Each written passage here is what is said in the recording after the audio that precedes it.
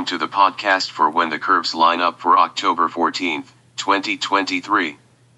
Please see the article that includes diagrams of today's events on the website at whenthecurveslineup.com. Text by Jeffrey L. Hunt. In Chicago, sunrise occurs at 7:02 a.m. Central Daylight Time, followed by sunset at 6:11 p.m. Today, the moon's shadow races across the western hemisphere, first crossing the Oregon shoreline.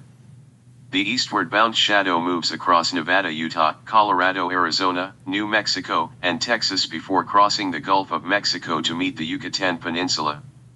The track parallels the coast of Central America, crossing into South America at Colombia, then making a hard eastward turn across Brazil to meet the Atlantic Ocean. Sky watchers in the shadow's path see an annular or ring eclipse, today commonly known as a ring of fire eclipse. Such eclipses occur when the moon is near its most distant point from Earth, called apogee, so that the lunar disk is not large enough to fully cover the sun. The eclipse occurs about 3½ days after the moon is at this far point. At the eclipse's peak, a ring, or annulus of light surrounds the moon. Sky watchers outside the main shadow experience a partial eclipse, depending on their distance from the main shadow. For sky watchers in Chicago, the moon covers 54% of the sun, while 85% is covered from Phoenix. The best way to observe the eclipse is by projecting the sun through a telescope or binocular to a screen. Another way is to use a small hole, such as one poked through aluminum foil. When sunlight passes through the aperture, it makes an image of the eclipse on a white screen. Overlapping leaves on a tree create natural pinholes projecting many eclipse images on the ground beneath the tree.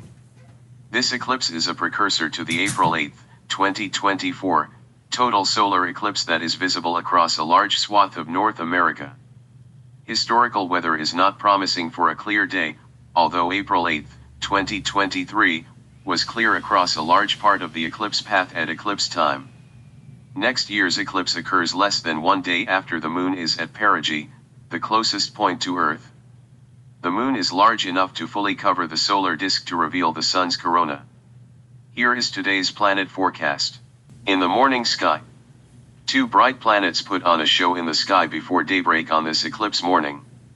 1 hour before sunrise, brilliant Venus is over 30 degrees above the east-southeast horizon, 4.9 degrees below Regulus, Leo's brightest star.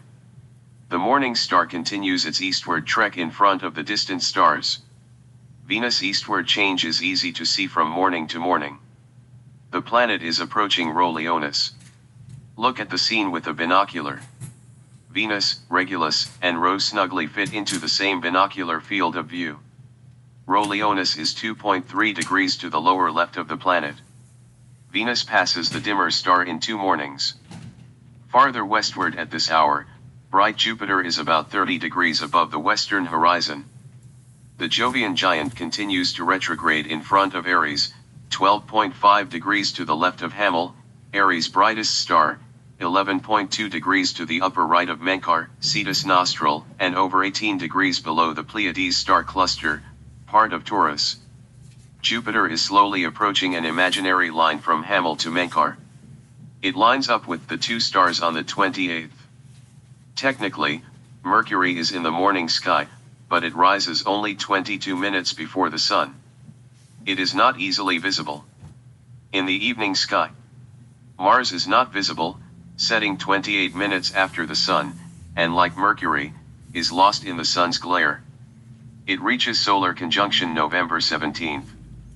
The third bright planet is Saturn, although it is not as dazzling as Venus or Jupiter. An hour after sundown, the ringed wonder is nearly 30 degrees up in the southeastern sky. It is retrograding in front of Aquarius, 7.0 degrees to the left of Deneb Algedi, Capricornus tail. During the night as the wheel of the sky turns westward, Saturn is south over 3 hours after sundown. It sets in the west-southwest over 4 hours before daybreak and before Venus rises. Jupiter rises 58 minutes after sunset, and it is theoretically visible an hour after sunset when sky watchers look for Saturn. An hour later, the Jovian giant is over 10 degrees up in the eastern sky. As the calendar day ends, the planet is over halfway up in the east-southeast. By tomorrow morning, it is again in the western sky. Thank you for listening.